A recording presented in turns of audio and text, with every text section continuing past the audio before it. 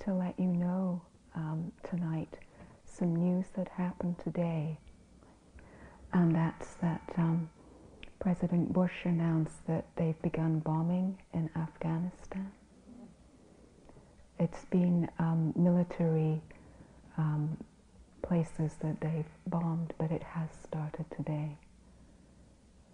So we wanted you to have that news and to just be aware of how your body and your mind and heart are feeling in this moment, and to use your practice to hold and support that with compassion. And perhaps we could have a few moments of silence and send our energies of loving kindness and compassion to balance some of these negative energies in the world.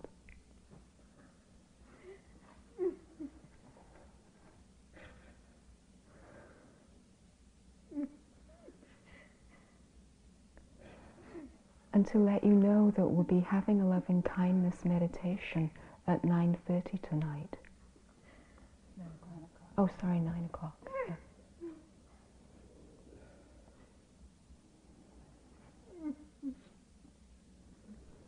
And that as I continue to talk this evening, to allow whatever feelings are coming and going, sensations that are coming and going.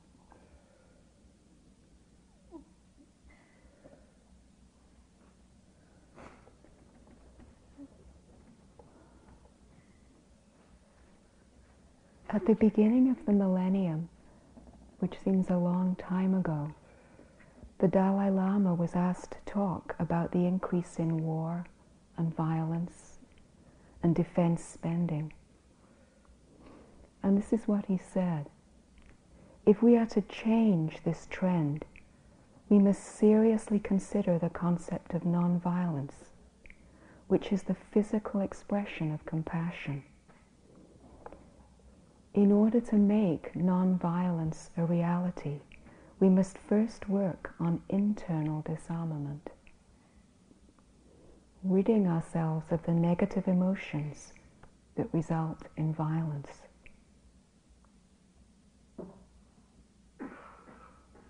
So I'd like to talk tonight about internal disarmament, about how we disarm our own internal atomic bombs. We may not have the answers to ending violence in the world, but we can begin to look at and understand it in ourselves. The human mind has amazing capabilities. We've discovered, invented, created amazing things over the centuries, and yet we haven't really made any progress in learning how to get along with each other.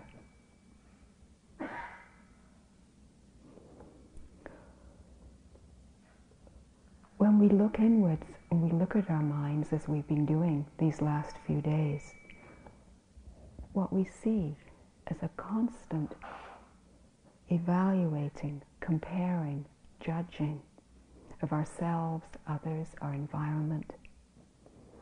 This is boring. I'm restless. I can't stand tempeh. I hate the line in the dining hall, and on and on. We take credit when it's pleasant, as Philip was saying this morning. We think it's good. And we blame ourselves when it's unpleasant, or we blame the situation. We see how quickly we move from the simple experience of unpleasant, pleasant, and neutral into wanting, and aversion, and doubting. And our clear seeing is obscured by these difficult energies or hindrances that move through our minds. We get so frequently caught in them, and our practice shines a light on them. This is from Stephen Levine. It's called Meditation Blues. Sometimes it breaks my heart to watch my mind. cold self-interest, insistent fear and judgment, whispered insults, vengeful fantasies, triumph and despair. A conditioned unfolding, so impersonal, we take it personally. Sometimes aghast at the casual cruelty of even minor fears and celebrations. Sometimes it breaks my heart to watch my mind, and sometimes it stays broken long enough to touch even this pain with love. Sometimes the mercy washes even Lady Macbeth's hands, turns tragedy to grace, and makes it all worthwhile. Sometimes it breaks my mind to watch my heart.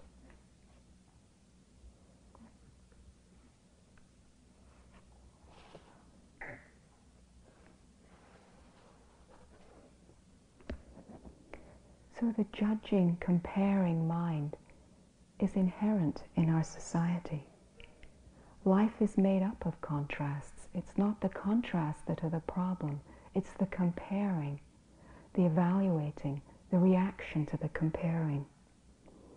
And this comparing seems to come from a really deep feeling of not good enough, of not having enough, not being enough. The need to be seen, the need for approval, the need to be special. Approval is a form of judgment too. It encourages a constant striving, and we can spend our lives searching for it, trying to fix ourselves so that we can be who we think will be approved of. We try to get it right. And we end up putting on masks and not trusting who we really are, as Mary was saying last night.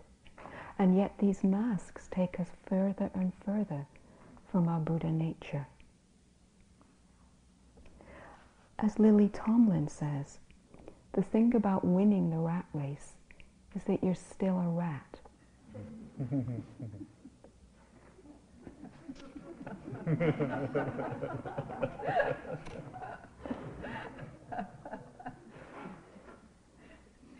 So comparing and striving never brings peace because it's endless.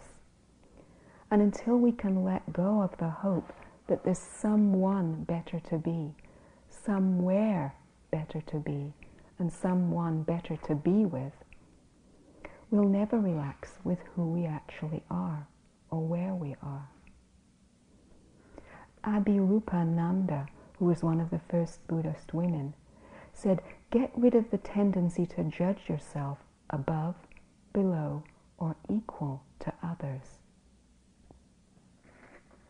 How do we do that? It isn't so easy to cultivate this state of non-judging attention when it seems to be the nature of our minds to judge and compare and to fix. The place we begin is to slow down enough to notice how it's happening, what's happening in each moment. Not causing harm to ourselves and to others requires bringing the light of mindfulness to our negative emotions, being curious about them rather than condemning. What does it feel like in the body when there's anger? Can we experience tightness or contraction in the chest? When there's fear, is there tightness in the gut or the throat? What do all these feelings show us about these negative emotions? Where are they in the body? It helps to really ground in the body and experience them just as they are. Remembering that mindfulness is this mirror-like attention. All it does is reflect what it sees. Doesn't add anything, doesn't have an opinion about anything. Simply shows us what's actually there. And we see as we pay careful attention to these negative states that they have a lifespan of their own, that they come in waves and they pass. And we can see how it is that we fuel them, how we can fan the flames. And we see how mindfulness causes them to begin to dissolve. This is a very simple story about my son. When he was very small and I was driving him home from school, he suddenly announced that he was dying of thirst, and it was rush hour traffic, but he said we had to stop and get a pop. And instantly arose in my mind a lot of judging and aversion about how pop is bad for you anyway, and I didn't want to stop and find a parking place. But I saw it. I caught myself before I opened my mouth. I remembered mindfulness. And I said to him, well, how big is your wanting? It's as big as a bus. It's huge. It's enormous. Well, what does it feel like? My throat is parched. I'm going to die of thirst if you don't stop. This is terrible. And on and on. Really, really getting into the wanting. And so we drove on for a little while, and he continued to rant about how this was terrible. He was dying of thirst. And then we passed something in the street, and he started talking about it. And a little while later I said, how big is your wanting now? He said, oh, it's about as big as the car. So we continued to drive, and then by the time we got home, he ran into the house, started playing with Lego, and never even stopped for a drink. And I really learned something. I saw that my aversion and judgment of his wanting would have made it worse. Also, I saw that it made my experience of it worse. And when I could allow the wave of wanting to get as big as it was going to get, it had its own life history. It ended without him having to fulfill it or feed it. And when we can allow the wanting and allow the aversion in this way to get as big as they get, we don't get driven by them in the same way. Without giving in to them, we don't get driven by them. And there's space then to see clearly.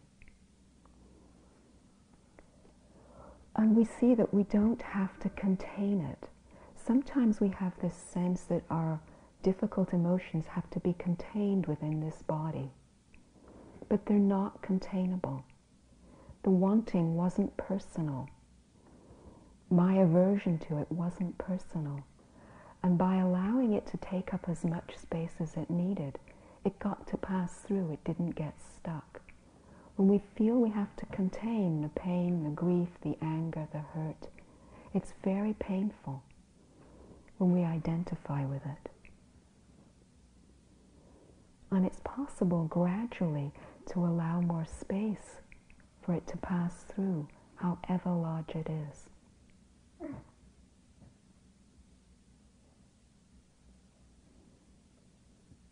And that's not that we don't feel it on the way through. We allow that too. And we start to notice the quality of our paying attention. When we're practicing, are we noting kindly? Or are we getting lost in recrimination and judgment? Very often we pay attention unkindly when things are unpleasant. It can be very subtle. Thoughts are bad. The wandering mind is bad. Being present is good. Feeling good about being present is bad. So we see how we judge the judging. Sometimes it's so harsh we can feel shame about it. And then we react to the shame and we judge that. There's layers and layers. And what mindfulness does is it helps separate the layers out. And we see that the judging, the aversion, the greed, all those things are just habitual conditions of the mind. It's just the mind doing its thing. It's like you're turning a wheel and all these judgments are pouring out. It's not what we are. It's just judging. And when we can be less identified with it, there's no blame, both to the wandering mind and the judging of the wandering mind.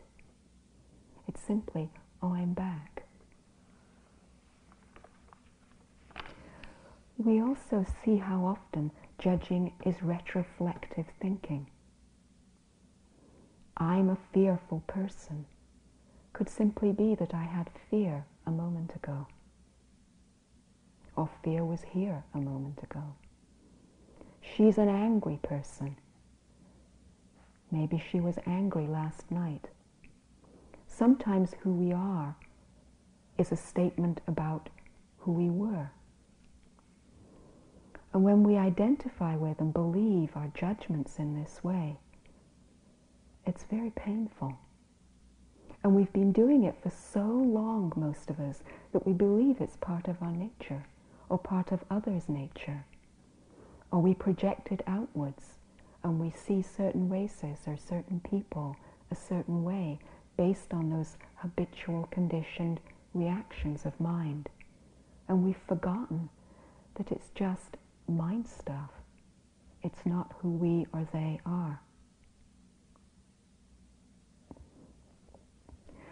Comparative mind doesn't go away very easily. In fact, it's one of the last things to go in enlightenment.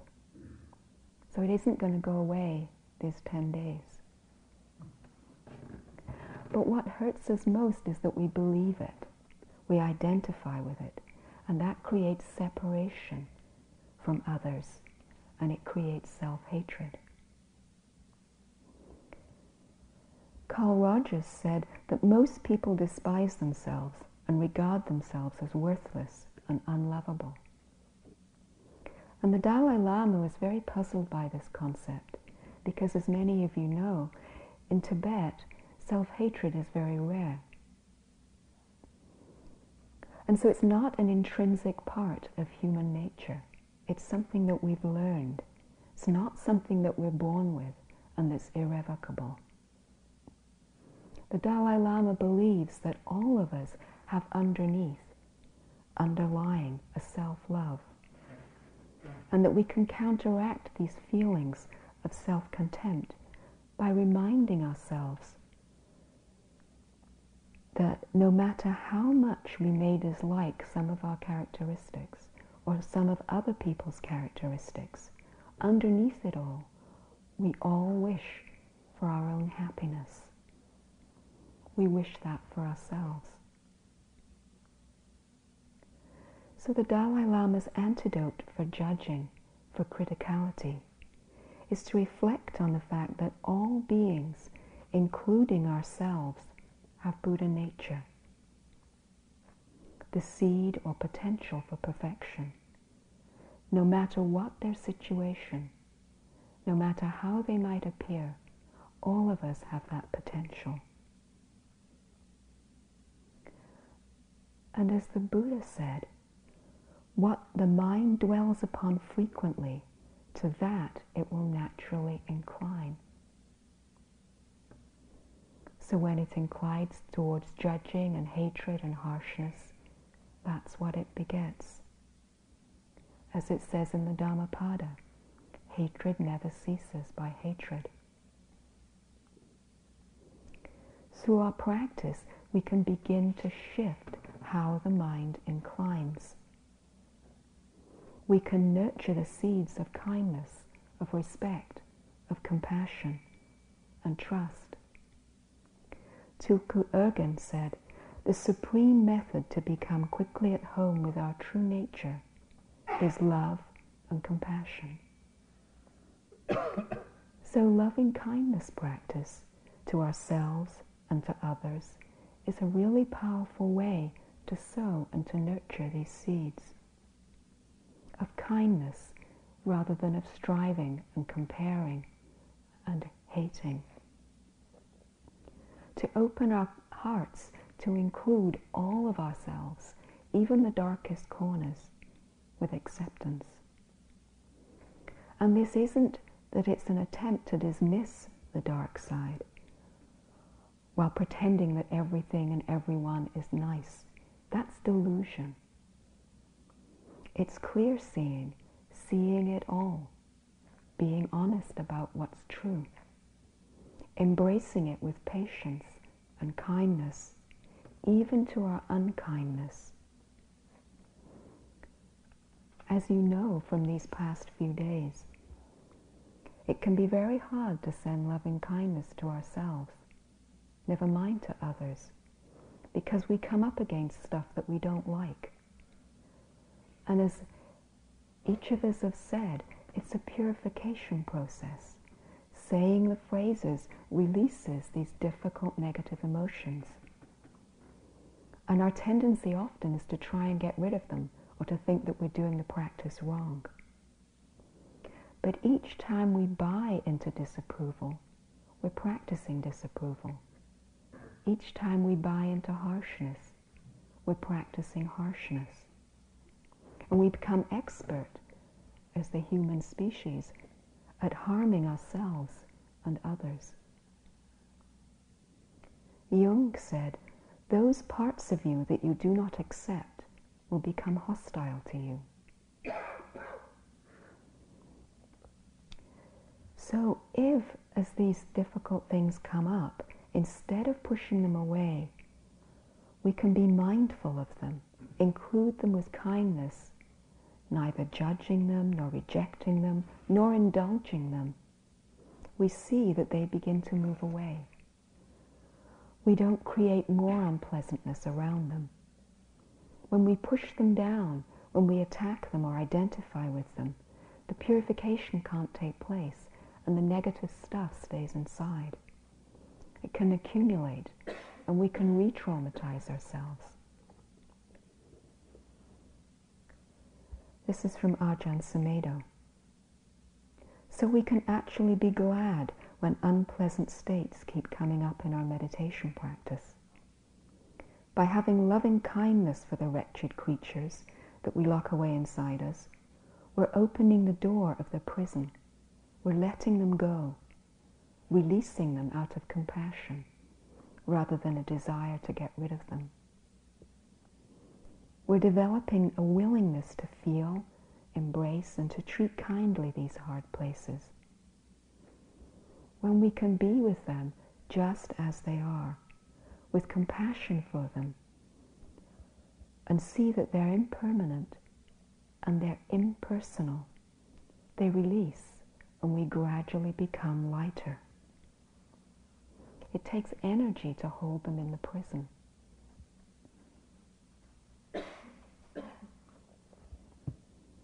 So what do we mean by compassion? Karuna, as it's called. It's courageous love. The Dalai Lama refers to it as a state of mind that's non-harming, non-aggressive, based on a wish for ourselves and others to be free from suffering. There's a sense of commitment and responsibility and respect towards ourselves and others. It's not a passive thing. Without compassion, we can't open to the suffering in the world without becoming overwhelmed. Often when we begin to face the world's pain, face our own pain, we contract. It's a natural thing, we contract. We want to push it away, not see it, not feel it. Perhaps we feel it feels hopeless, that there's nothing we can do, or that it's unbearable. But when we contract and we push it away, we're using up energy, and that leads to depression and more hopelessness. Or we become self-critical and overwhelmed. We wall ourselves off from our own hearts in this way. And as Ayakima says, if the heart doesn't open, the wisdom of the Dharma cannot enter. So compassion asks us to hold pain with tenderness without trying to fix it or get rid of it. To unconditionally be open to all of life, the most terrible and the most beautiful. So just for a moment, let your eyes close. And if you want, repeat to yourself the traditional phrase of compassion, which is, I care about my pain, or I care about the world's pain. Even knowing I can't fix it, I care about the pain. Holding yourself in your own heart, not needing to contain what isn't containable.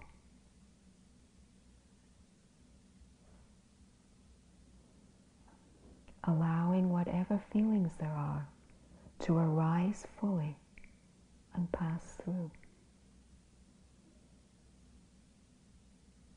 I care about the pain.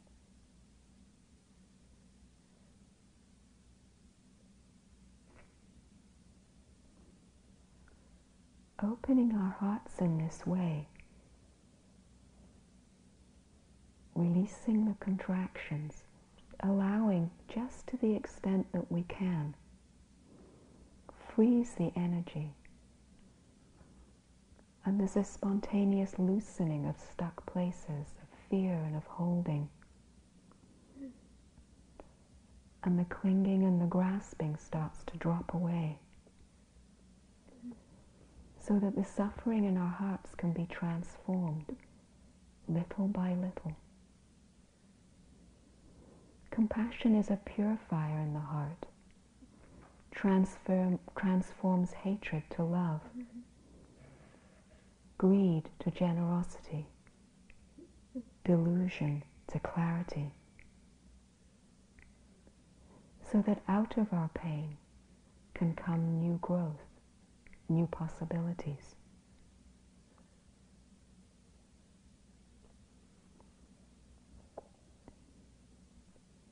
Internal disarmament means seeing the truth. Seeing the truth of the anger in ourselves, the pain, the grief, the greed, all these things, and seeing how ephemeral they are and unsolid. They're not who we are. And the boundaries start to dissolve, and our interconnectedness deepens.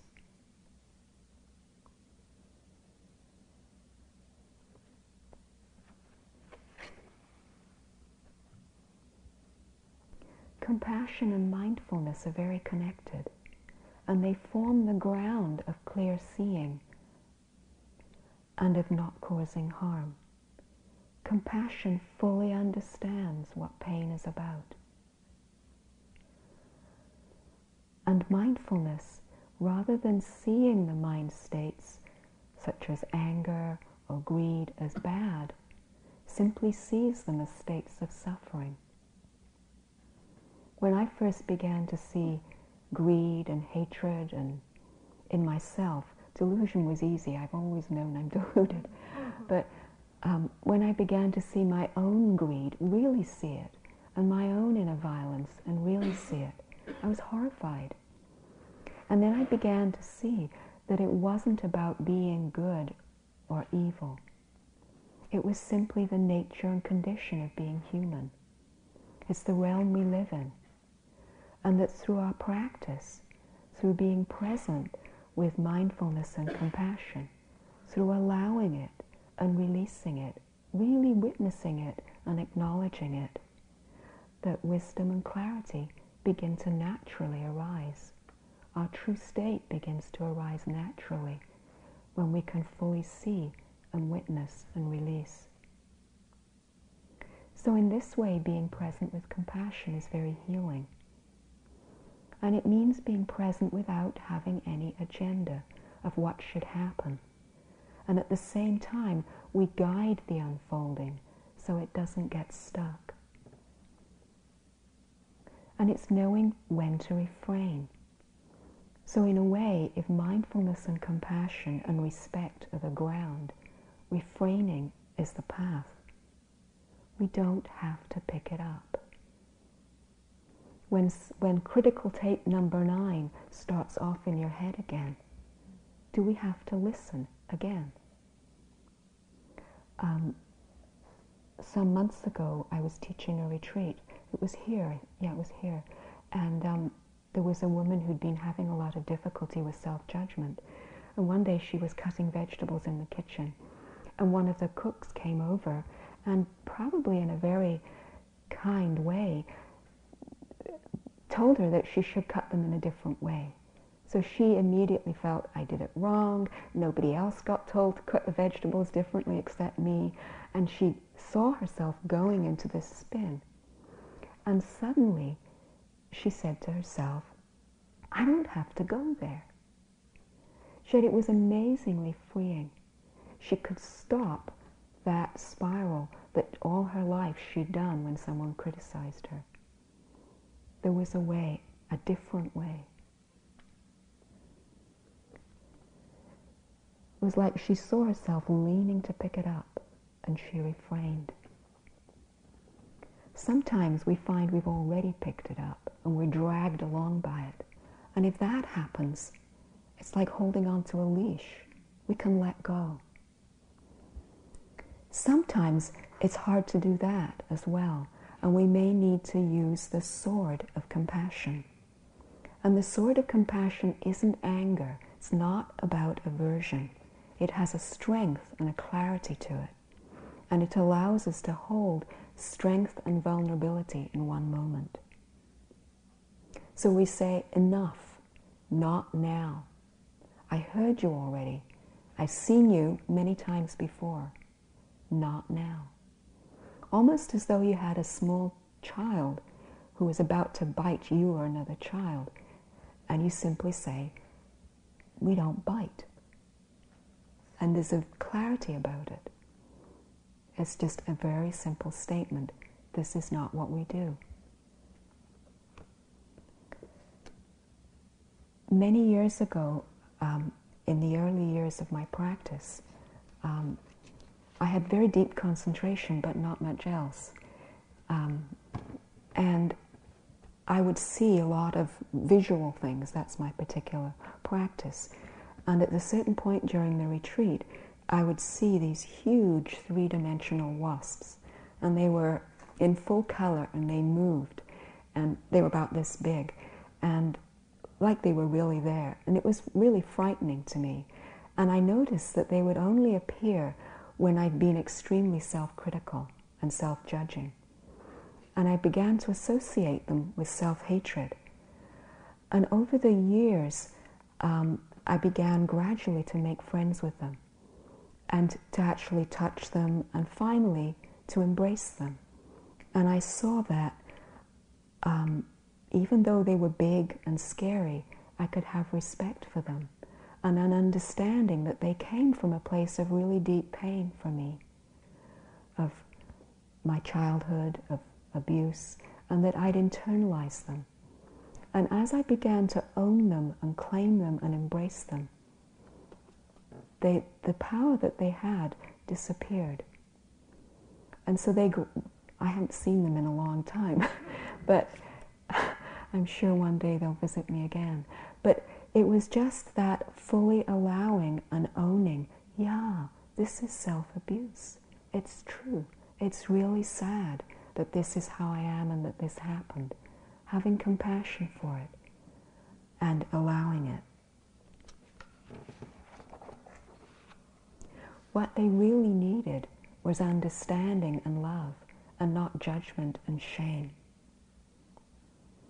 Cruelty is the far enemy of compassion, and it arises when we can't handle or feel the depth of pain, which was what was happening for me. We try to get rid of it by using the energy, often towards others, sometimes towards ourselves. We use the energy to strike out. Our feelings get projected because we can't handle them. It's too painful. But if we can begin to include it, it's just a mind state.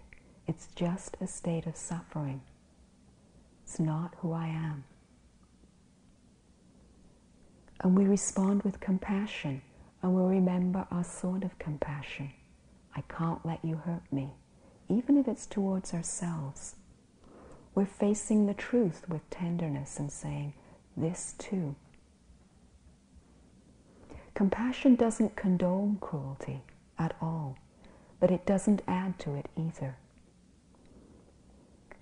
When I first started practicing medicine more than 20 years ago, I was working in a community clinic, and a woman came to me. I'd known her for a little while, and she revealed that she was abusing her children physically. And I was quite young and I was horrified. And she could see that, and she didn't come back. And I did, the proper things that you're supposed to do. I informed the authorities about what was going on, but I knew that I'd failed her. What she'd really needed was for me to say, it's really overwhelming, isn't it? How can we work together so that you don't have to do this?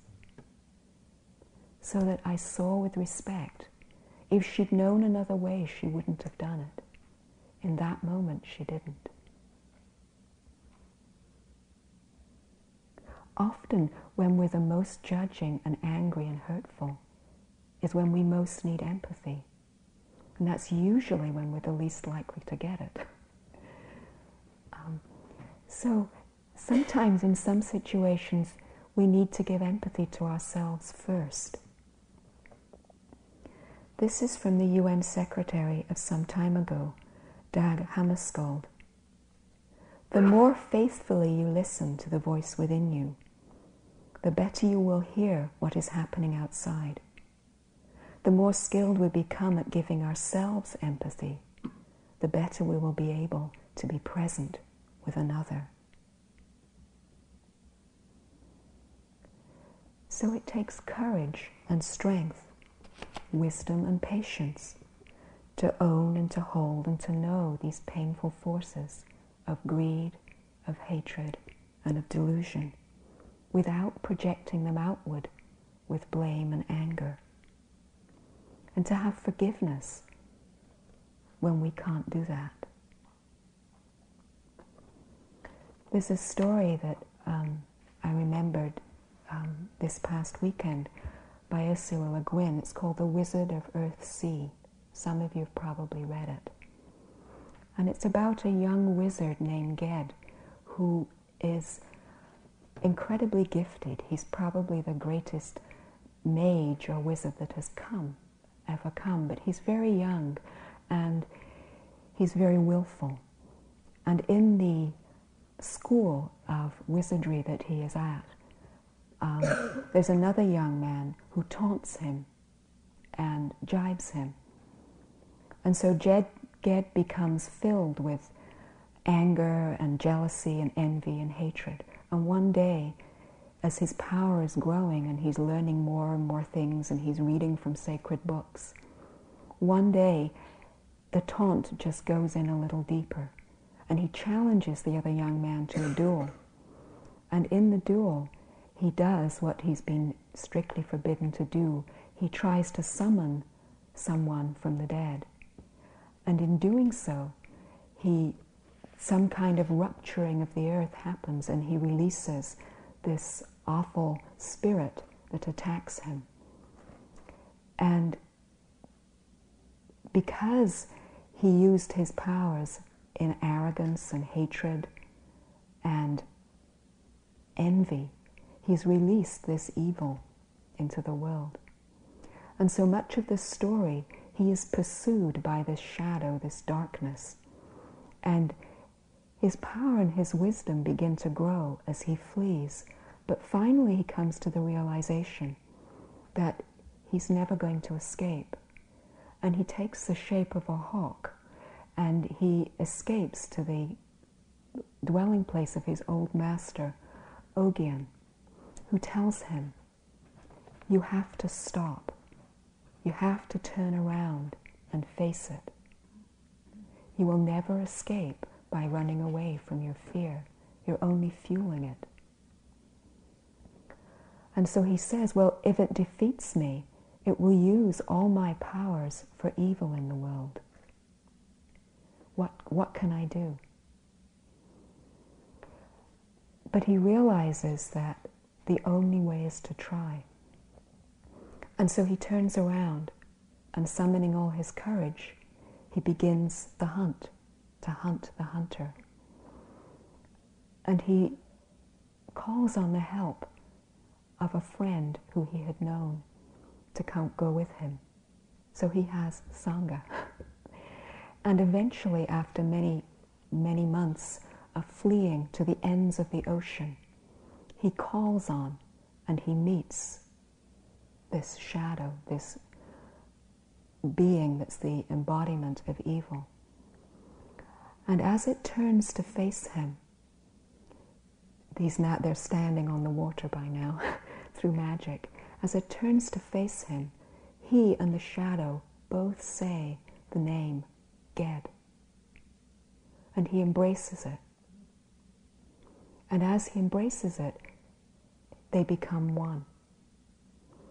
And when he collapses back into the boat with his friend, he says, "It's done, it's over, I'm whole, and I'm healed." So he had embraced the darkest power, the most evil power, and become one. So it's including those energies. And yet we have to respect our process and where we're at in that. Sometimes we may need to acknowledge our demons from a distance. Sometimes we run away from them. Ged went through many months and trials before he was able to face it. Wherever we are is where we work, with ourselves and with each other. And we respect what is right now. We respect the depth of conditioning. It's really deep. After many years of practice, the same old habits come up, and we respect them. We can notice again that we're trying to look good or impress someone. Oh, there I go again, needing to be seen. Big surprise. There goes shame about that. Big surprise. Each time something arises and we can open to it with respect, its power lessens and it dissolves more rapidly. And as compassion develops, so does humor, and it really helps not to take ourselves so seriously. Some years ago I was on a retreat at Santa Sabina, and I was walking in the courtyard, and I was just about to have an interview with Jack. And so I was rehearsing in my mind, telling him about this profound experience of selflessness that I just had. You know. And all of a sudden I had an image of this huge chicken on a wall, walking up and down, going, "I'm so great, I'm so great, I'm so great." and it started to dissolve and disappear into the distance, going, "I'm so great, I'm so great."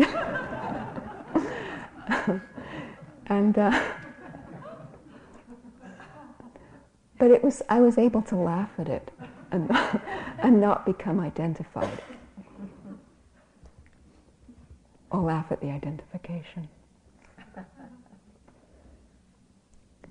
Sometimes, however, we feel that we just can't trust ourselves, that the grief or the fear or the anger, whatever it is that we're caught in, is too much, that we can't open to it, we can't let it be.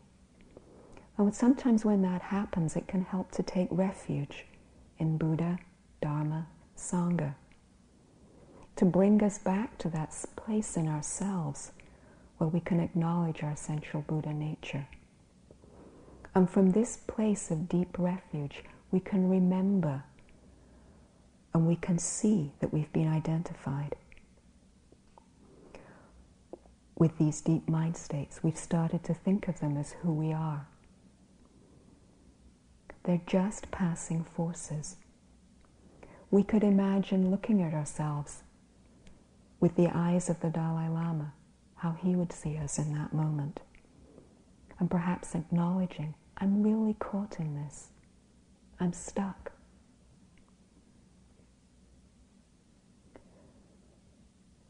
letting ourselves be supported. Stephen Levine said, there's a moment of trust in letting the water support you. It requires forgiveness and compassion and mercy, about healing from difficulties and sorrows, not by pushing away, but by kindness. So we let the water support us. It's kind of like whales. When one of them's hurt, the others all swim alongside and physically support the hurt whale. And we have that sense then that we're not separate, we're supporting each other. And the ability to be there for another is a great gift. To be there for another without judgment is such a gift.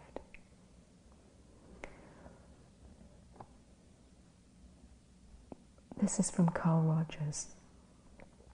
When someone really hears you without passing judgment on you, without trying to take responsibility for you, without trying to mold you, it feels damn good.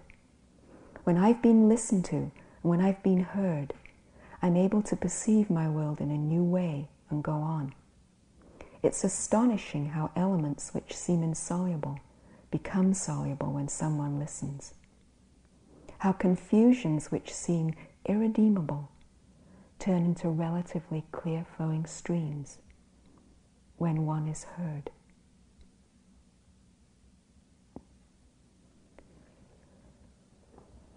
However, even when we're in silence, we can get into judging ourselves and others, or imagining that others are judging us. It's so easy to start feeling separate. And as long as we feel separate, there's an us and a them. And then there's a possibility of misunderstanding. I might see certain governments as them, and I'm us. Or in small ways, the hospital administration in Vancouver is them. It's really easy to get separate and to lose understanding.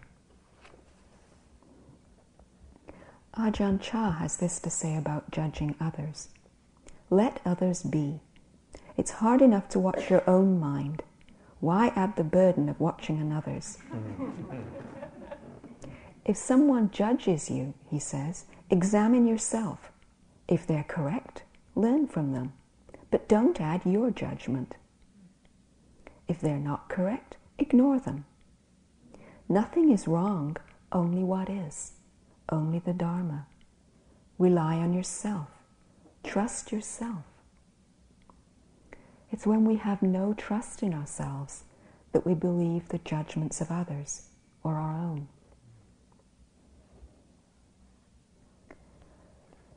Neem Karoli Baba says, see only the good in people. And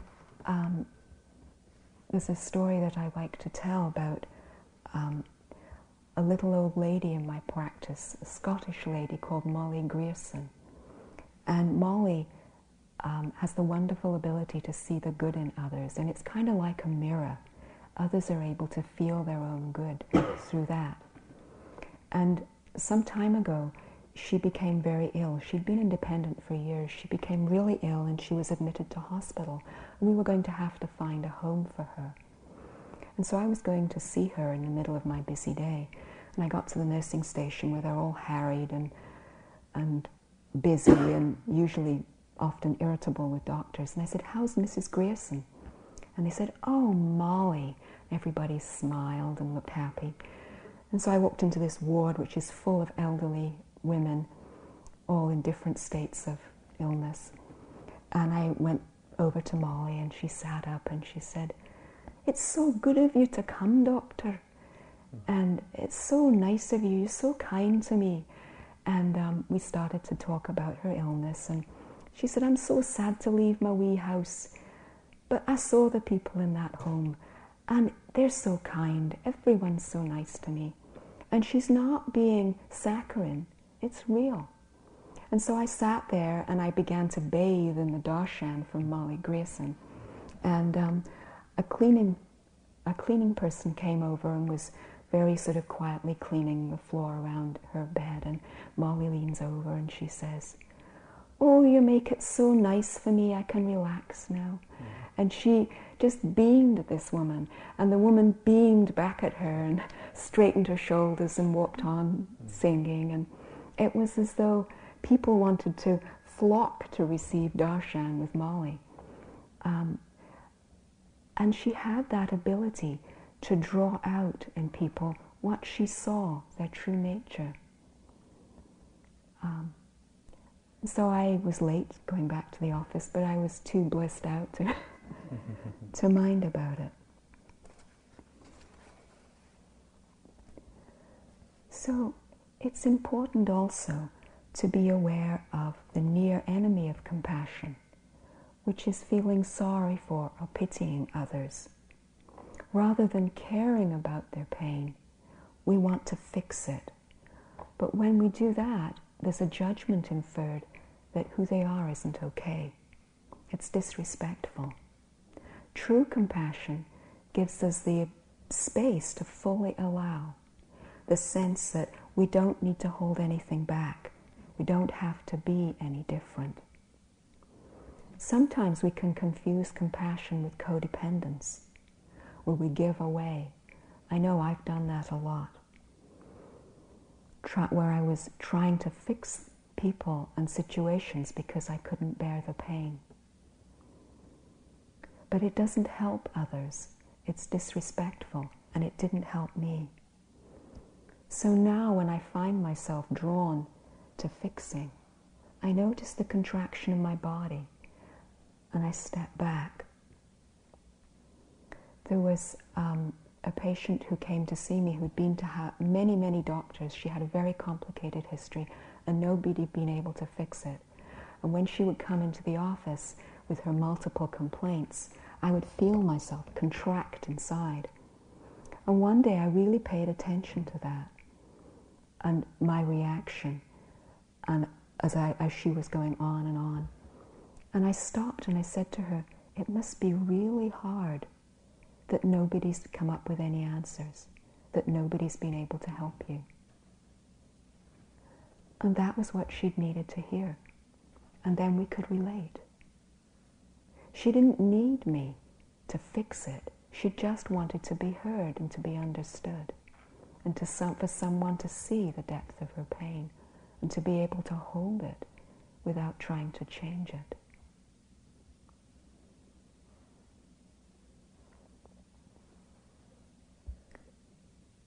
So through our practice, when we're here, we're planting seeds of respect, loving kindness, compassion. And we're respectfully caring for them with our mindful attention, knowing that it takes time. Sometimes we tend to extend our judgment towards our practice as not fast enough.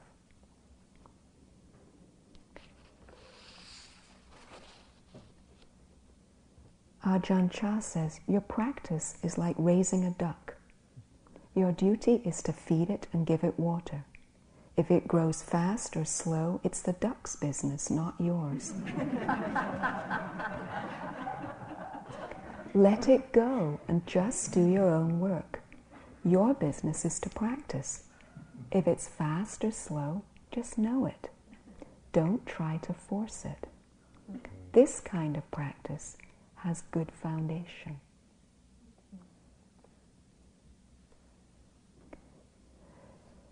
So it's like a boat going down the river of life. The wake we leave as we go through life can be of pain and judgment and aversion. But when we begin to be mindful, present with compassion and respect, the wake we leave can be of loving kindness and peace. So may we all leave a wake of peacefulness, happiness, and joy in this world. And may we hold the events of today with compassion for all beings everywhere. Let's sit for a moment.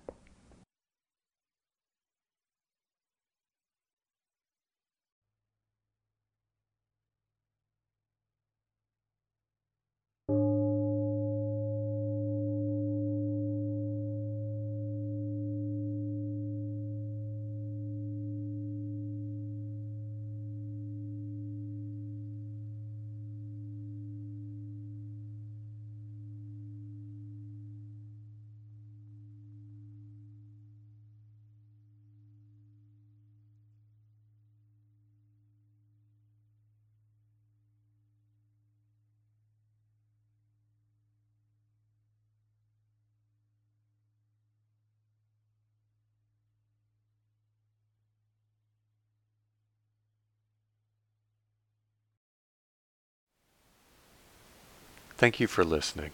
To learn how you can support the teachers and Dharma Seed, please visit dharmaseed.org/donate.